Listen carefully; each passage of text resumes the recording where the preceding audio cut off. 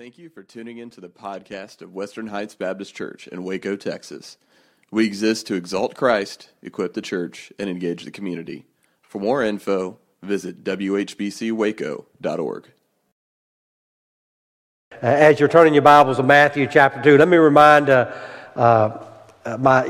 of a picture, a painting that I saw years ago. It was a painting of the shepherds on Christmas night. And they're looking up into the sky at the angels that are singing their heavenly chorus. Glory to God in the highest, and peace on earth, and goodwill on whom His favor rests. And it's a majestic scene, and the shepherds are looking up, the angels are singing, but at the feet of the shepherds are the little sheepdogs, little dogs of the shepherds, and they're there. And they know there's something going on, but they can't quite figure out what it is. They're not aware of the sound, and it shows the little shepherd's dog looking in the other direction, impervious, unaware of the surroundings. And though I think that portrait paints kind of a vivid picture of the way people are in the world today. They know there's something happening around this time of year, but they're not quite sure what it is, and they're looking elsewhere for the significance. I think that is a picture of life today as we think about it. Now, we don't expect animals to understand. They're incapable of this comprehension. But so many people out there are aware of something, but they do not know the significance of the event to which we are celebrating this month. Millions of people will choose to reject the Christ of Christmas. They will know about it, they will hear about it, but they would choose to reject Christ. And there's no greater example of that than Herod in our Bible that we're going to be looking at this morning in Matthew chapter 2. These are individuals like Herod who they hear the truth, but for some reason or other they reject what they hear. So let's look at Matthew chapter 2, verses 1 and 8, and then we're going to skip over and look at verses 16 through 18. Listen to the way Matthew writes this. We're going to look at these words under that question, under that statement, why do people reject the Christ of Christmas?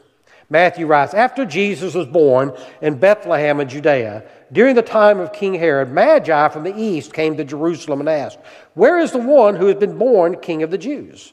We saw his star in the east and have come to worship him. When King Herod heard this, he was disturbed, and all Jerusalem with him. When he had called together all the people's chief priests and teachers of the law, he asked them where the Christ was to be born. In Bethlehem in Judea, they replied, for this is what the prophet has written. But you, Bethlehem, in the land of Judah, are by no means least among the rulers of Judah. For out of you will come a ruler who will be the shepherd of my people, Israel. Then Herod called the Magi secretly and found out from them the exact time the star had appeared. He sent them to Bethlehem and said, go and make a careful search for the child.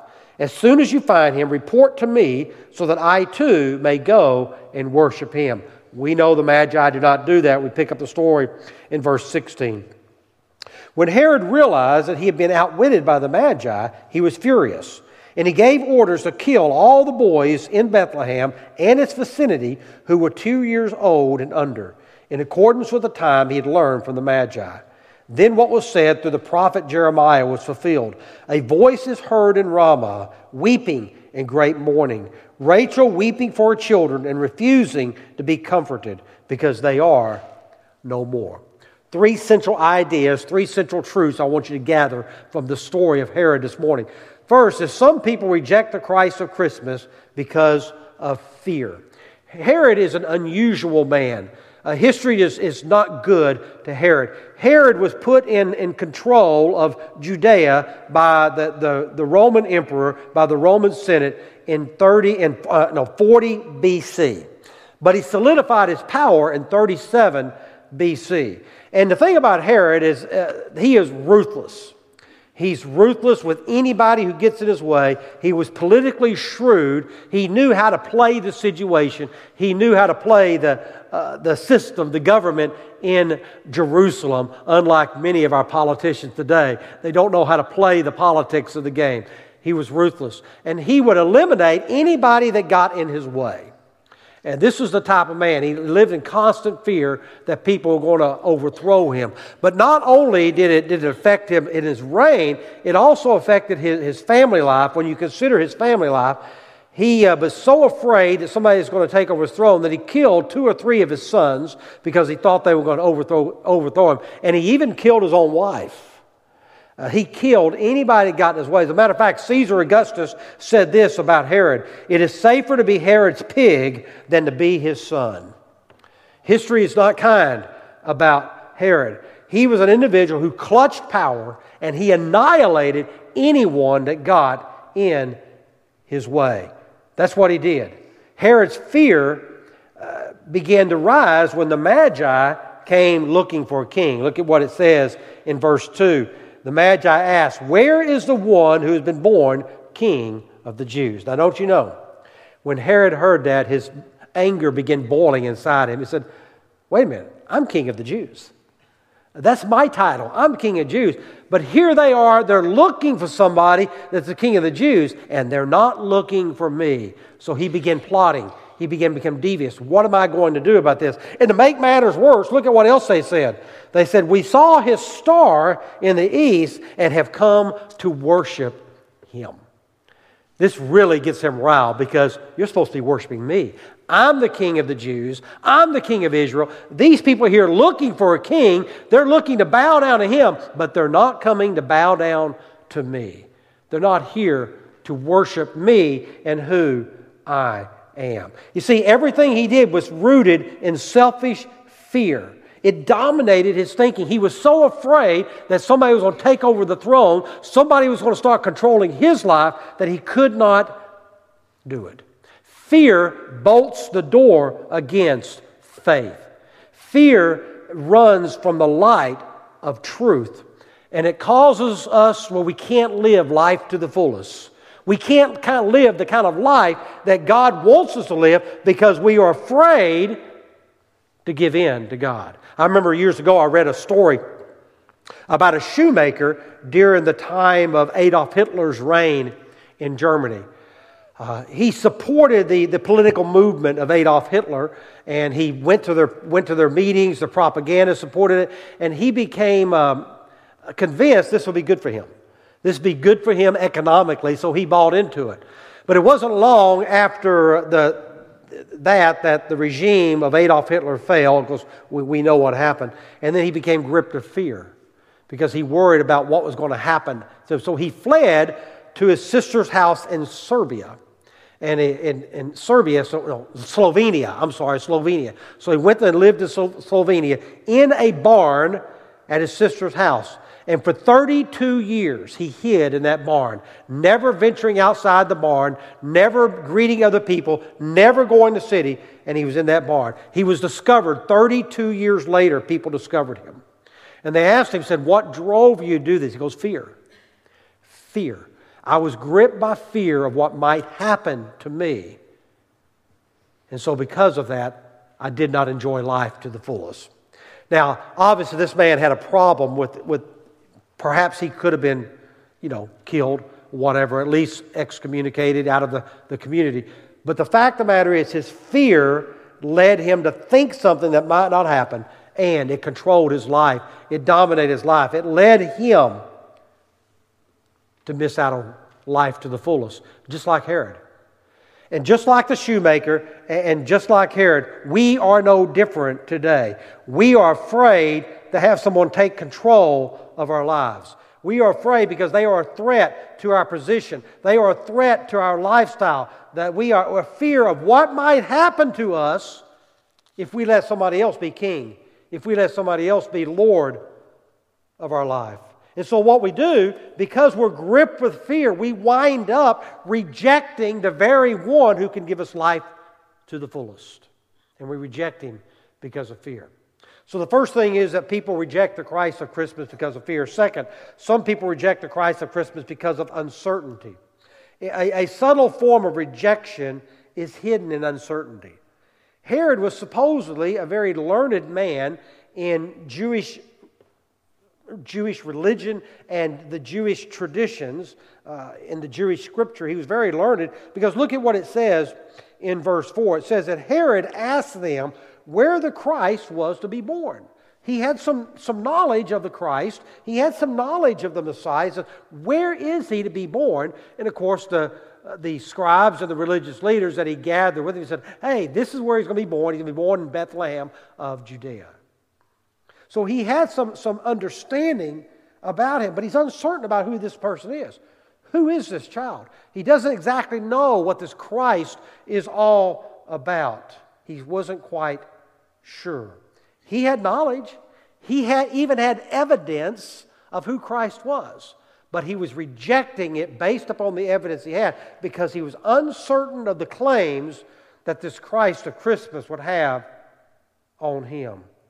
So he rejected the truth, even though it was there for him to see. Richard Halverson was a longtime pastor at 4th Street Presbyterian Church in Washington, D.C. He was also the chaplain of the Senate. I know that seems odd, doesn't it? They actually have a chaplain who prays for them to have God's wisdom. It ain't working.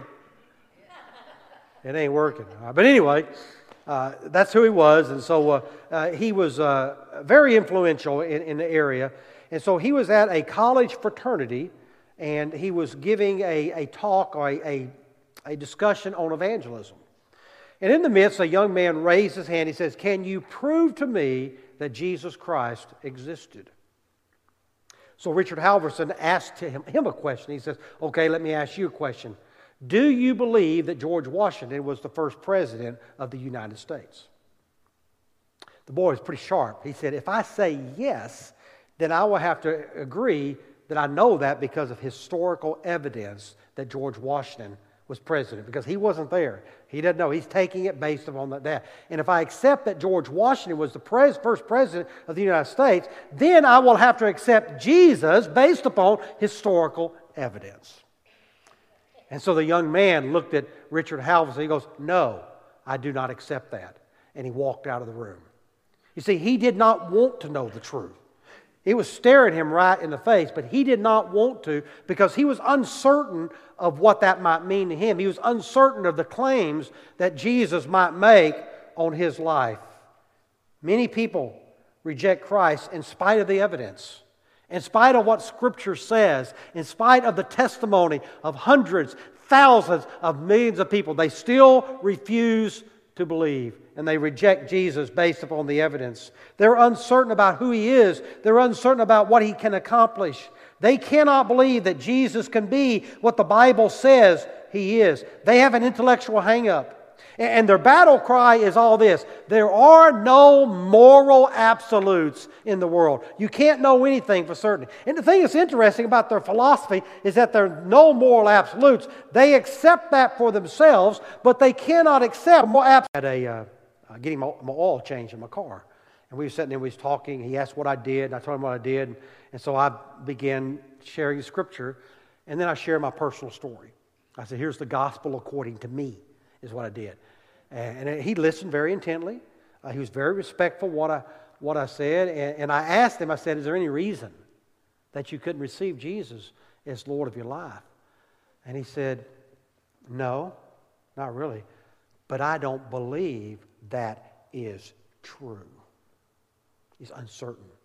In spite of the evidence, in spite of the evidence of a changed life, he was unable to embrace that because he was uncertain if any of it was true. And there's many people just like him, because they are uncertain that Jesus could really save them and they can make them whole, they reject Jesus. They don't understand that Jesus is the one that can bring satisfaction in life. He's the one that can bring change to their life. He's the one that can help them live life to the fullest. But they reject Him. They reject Him. And because they reject Him as their Lord and as their Savior and as the one who can bring fulfillment to their life. So they reject because of fear. They reject because of uncertainty. And finally, we look at this passage and see that some people reject the Christ of Christmas because of pride. The roots of fear and uncertainty are mingled with the roots of pride in this story of Herod. Herod told the Magi, go, find this child, and when you find that child, Tell me where it's at so that I too may go worship the child. Herod had no intention of worshiping the child. He was not going to bow down to the babe of Bethlehem. He was not going to worship the Christ of Christmas. He was not going to do that. He was not going to come down to the level of worshiping some child in a manger. If anything, that child ought to be worshiping King Herod. He said, I will not do that. Think about Herod. Herod lived a life of luxury. He had power. He had prestige. He had popularity. He had possessions. If anything, the Christ should be worshiping him. He should be bowing down to him. Why did he need to go and bow down and worship the Christ of Christmas? Because of pride. Pride was the reason he would not do it. Pride is blinding. First, pride distorts one's vision. You can't really see things clearly. I read a story years ago about, I read Vince Lombardi's biography. Vince Lombardi was the famed coach of the Green Bay Packers. You know, the Lombardi Trophy is named after him. One of the greatest coaches of all time. And his daughter fell in love with a young boy at college. And she brought him home, and they were in the basement studying for an exam that they had.